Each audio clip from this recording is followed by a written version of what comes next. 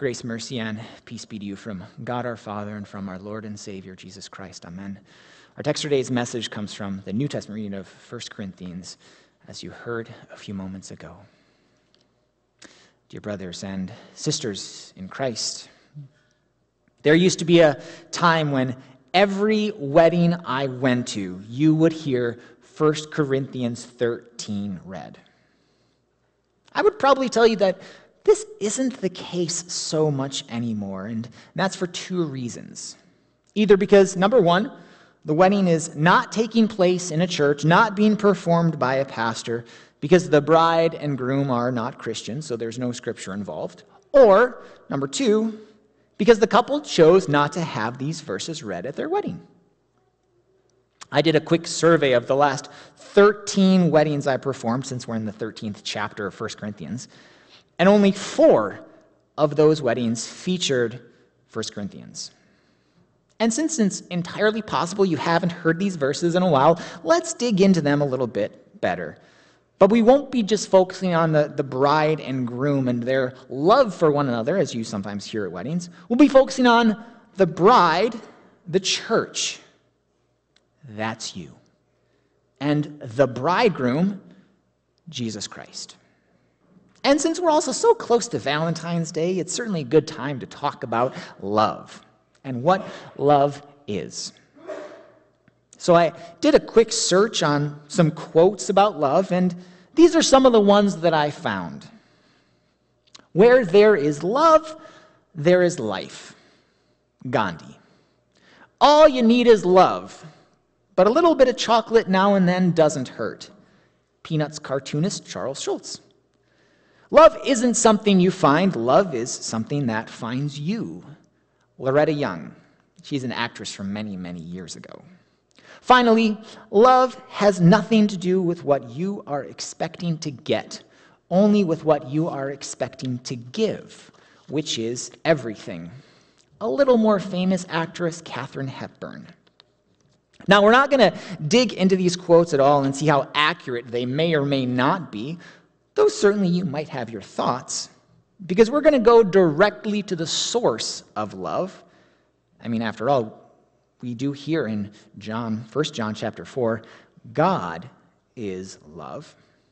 And if God is love, then he probably has a few things to say about love. We heard these words from 1 Corinthians. Love is patient and kind. Love does not envy or boast. It is not arrogant or rude. It does not insist on its own way.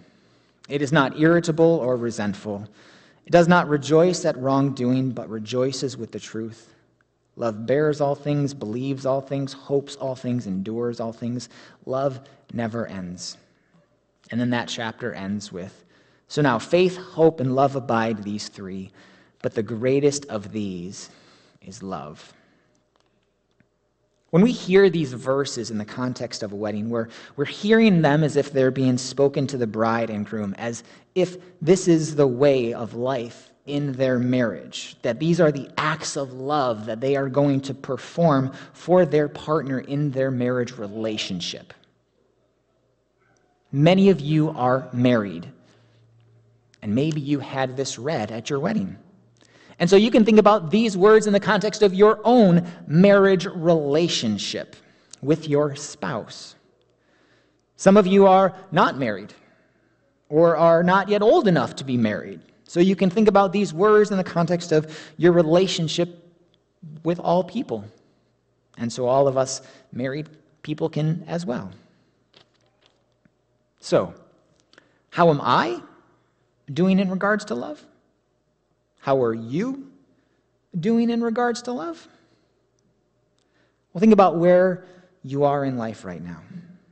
Your daily life, your interactions with others, your relationships. Love is patient. Am I patient?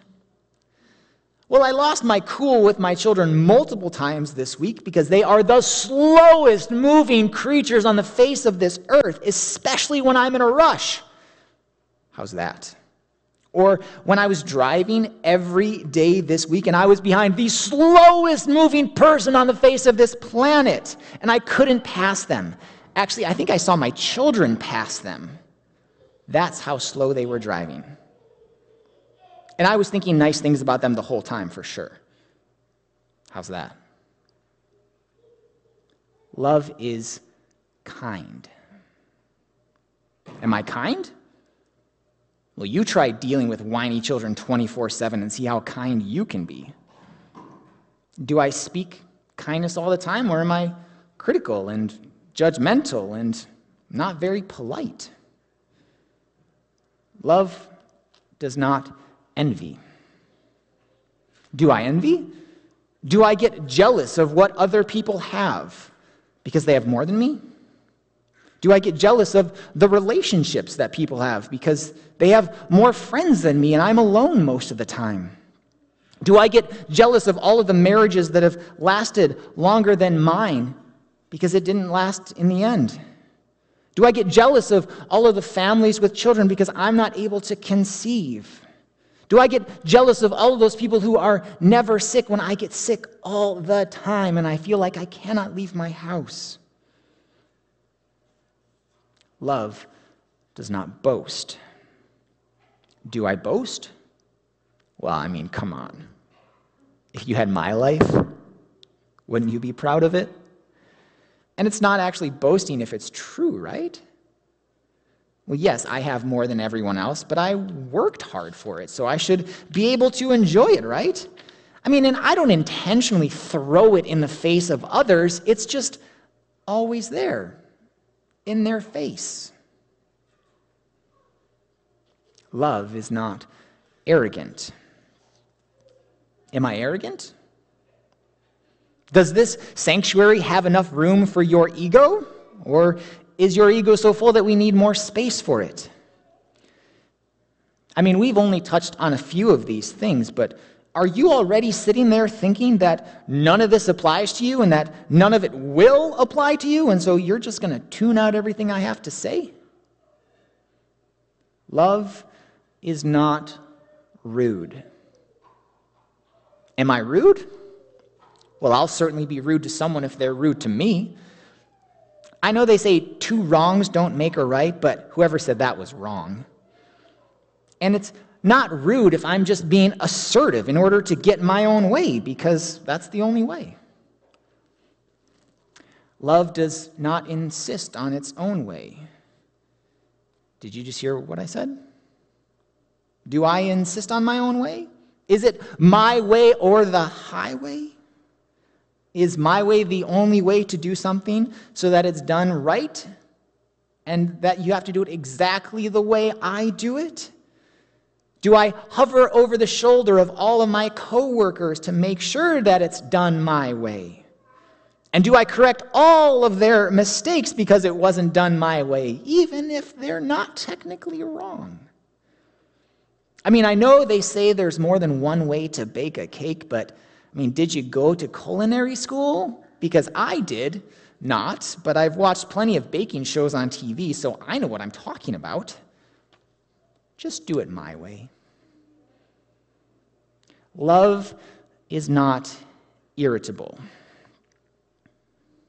I'm only irritable because I'm sleep deprived, or I had a bad day at work, or a bad week at work, or I've just been feeling off recently, or the last 2 years. It's not actually my fault, and don't you dare tell me that I get offended easily. And if you tell me to calm down or chill out one more time, I am going to lose it. But it's not my fault because I warned you. Love is not resentful. I don't resent the fact at all that someone who was less qualified and had fewer years in the company than I did got the promotion. And I definitely don't resent the fact that it happened 20 years ago. I'm not holding on to that at all. Do I resent the fact that I have to be up every 30 minutes in the middle of the night to take care of my newborn when my husband just keeps on snoring right along and doesn't hear a thing? Do I resent the fact that I have to carry my weight and my partner's weight in our relationship all the time? Not at all.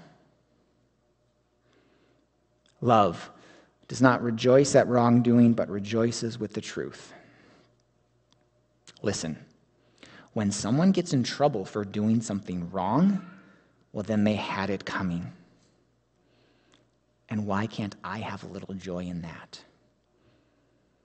Also, what's wrong with a little lie here and there if no one's getting hurt that bad? Also, truth is overrated in our world today because, there's no such thing as absolute truth anyway. There's your truth and there's my truth, and, well, it's all subjective. Plus, we know your truth is wrong anyway, and I don't really care what you have to say. Love bears all things, believes all things, hopes all things, endures all things. Love never ends. How many marriages have ended because I just don't love you anymore, or at least not like I used to? How many marriages have ended because it was too hard and I couldn't endure it anymore? How many relationships have ended because you keep hoping for the other person to change and that change never came? How many relationships have been torn apart because it's easier to end the relationship than to keep pushing through the hard stuff? The for better or worse. So now faith, hope, and love abide, these three, but the greatest of these is love. If I were to ask you what you were best at, would it be love? Because I don't think that's what I'm best at, unless we're talking about loving myself first and foremost. Then yes, I'm pretty great at loving myself. But loving God and others, that one's a little less great. All right, confession time. I'm a sinner, and I've been a sinner since the time I was conceived in my mother's womb. I've sinned more times than I can count. I don't love God with my whole heart, soul, mind, and strength, and I certainly don't love my neighbor as myself. And what I justly deserve for my sins is eternal punishment. It's death. It's hell. It's forever being separated from God, who is love. And this is what we all deserve, because we're all sinners. Even if you don't think you fit in with any of those 1 Corinthians things, even if you think you're pretty good at loving, you've still sinned elsewhere. And even if you've only sinned once in your entire life, you've broken the entire law, according to James. So what do? We confess. God, we have not been patient. We have not been kind. We have been envious and boastful. We have been arrogant and rude. We do insist on our own way. We are irritable and resentful. We do rejoice at wrongdoing. We do fail at loving others, and especially we fail at loving you, because we love ourselves most of all, most of the time, more than you and others. And there's lots of other things that we have done against you and others. Please forgive us. And as you heard earlier in the service, during our time of confession, God tells us that if we confess our sins, He is faithful and just to forgive our sins and cleanse us from all unrighteousness. God is love, and He forgives our sins, not because we deserve it or because we love Him. He does it for Jesus' sake, because He loved us and sent His Son, Jesus, to be the propitiation for our sins. For all of the times that we've failed to love, for all the times that we've failed to be patient and kind and forgiving and humble and selfless, for all the times we've failed to live up to God's standards, and for all of the punishment that we deserve because of it, for all of the suffering that belongs to us, the death that we deserve, the hell that we should receive, God said, I love you, and I'm going to bear it for you. Jesus took it all on the cross for us. Our suffering, our punishment, our death, our hell. For us. Because he loves us. Because we don't love him as we should. And because it was the only way. And his resurrection from the dead proved that his sacrifice was acceptable to God, that his death was enough for God to give us forgiveness and eternal life by grace, the things that we don't deserve, through faith for Jesus' sake. And it's nothing we've done. It's all that what God has done for us because of his great love for us. Jesus, the bridegroom, lays down his life for his bride, the church. That's you and me. So that we can be welcomed into the marriage feast in his kingdom in heaven that has no end. So where do we go from here? Well, let's go back to love. And let's replace the word love with Jesus. Where there is Jesus, there is life.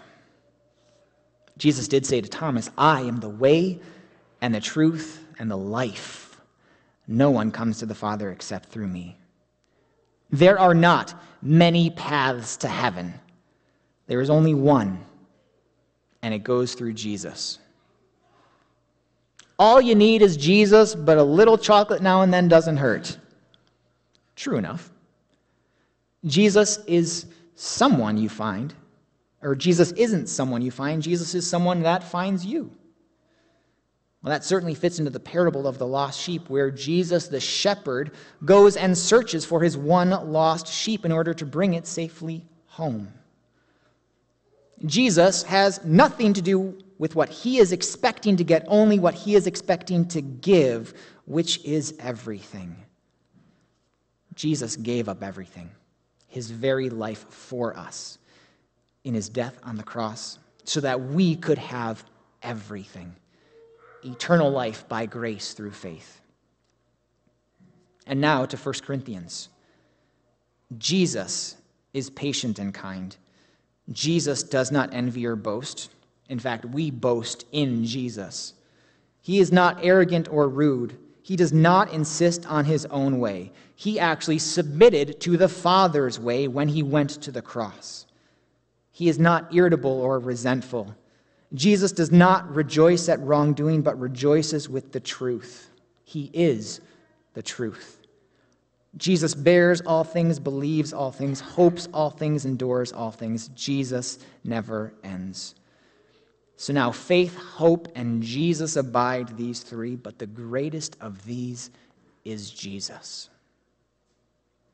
And it is Jesus who will help us love like him, because he first loved us. And he is at work in our lives to be patient and kind, to believe and to endure. And he never gives up on us, his bride, the church, for better or for worse. Because his love for us never ends. Because he never ends. Amen. And now the peace of God, which passes all understanding, guard your hearts and minds in Jesus Christ, our Lord and our Savior. Amen.